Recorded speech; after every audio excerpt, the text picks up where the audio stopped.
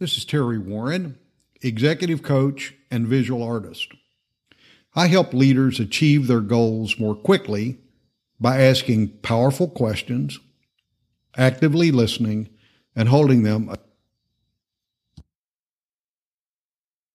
I bring to my clients more than 40 years of leadership experience in global companies and certification by the International Coach Federation.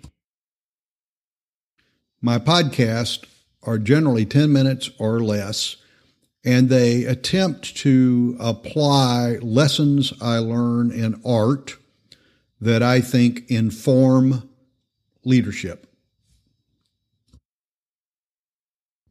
I hope you will find them helpful. Are there areas in your life where you feel you're lacking clarity? Let me ask you to consider a few questions that may be contributing to that lack of clarity. My suggestion is that you listen to the questions and then pause the podcast to consider these questions before you continue listening to this episode. What beliefs about yourself may be holding you back from clarity? Are you operating on assumptions that may not be valid? Is there anything about your current thinking that is limiting you? I struggled with finding just the right title for this podcast, but not so much with what I wanted to say. So in the end, I decided to get clarity around what I wanted to say and sort the title later. Interestingly, writing that sentence down gave me the title, Clarity. Well, duh. If you look at the tagline on my logo or business card, you see the words perspective, clarity, results. Many of my clients have found that the very act of putting something on paper or saying it out loud to someone else brings them clarity, and that definitely worked for me this time. This word came back to me in a fresh new way as we were winding down our 6 weeks on Cape Cod. I am a person who needs to continually be growing, improving, refining, trying new things, etc.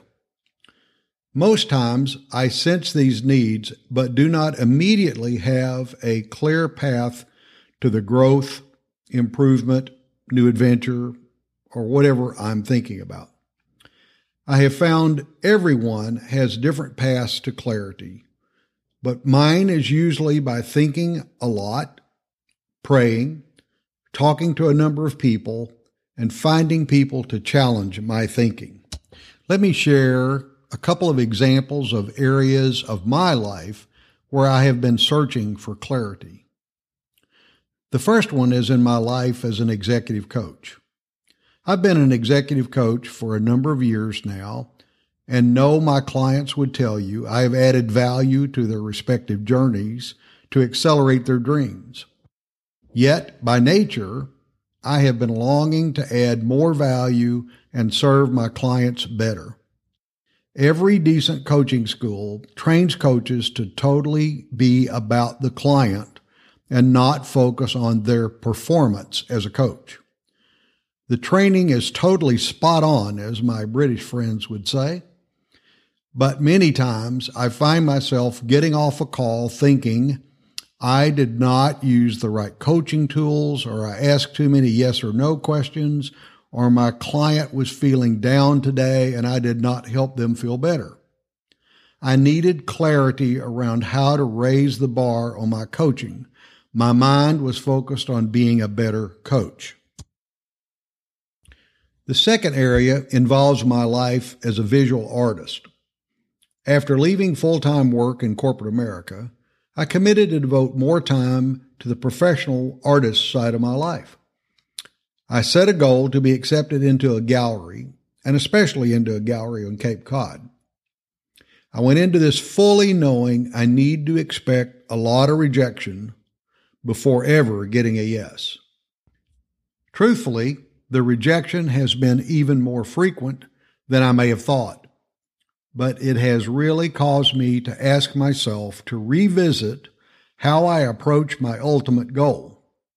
So my goal of getting into a gallery has not changed, but I needed clarity around how to think about it differently. So how did I approach getting clarity, and what did I achieve?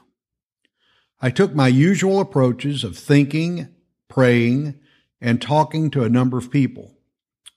Sometimes it is just fun to watch how God works.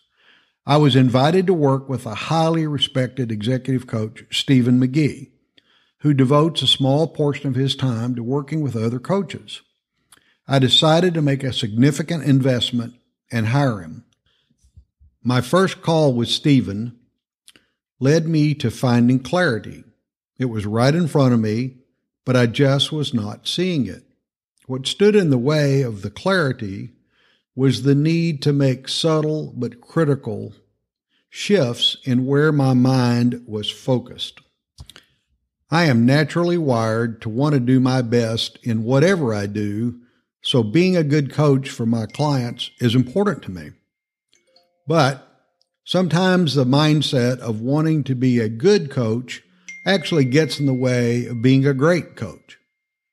You may be saying, how could a very positive motivation not be a good thing?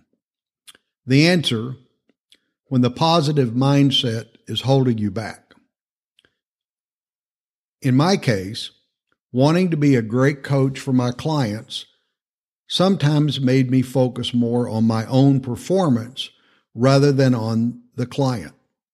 Working with my coach created a distinction for me between being a good coach and serving my clients. I know that seems like semantics, but many times the words we choose limit how we think.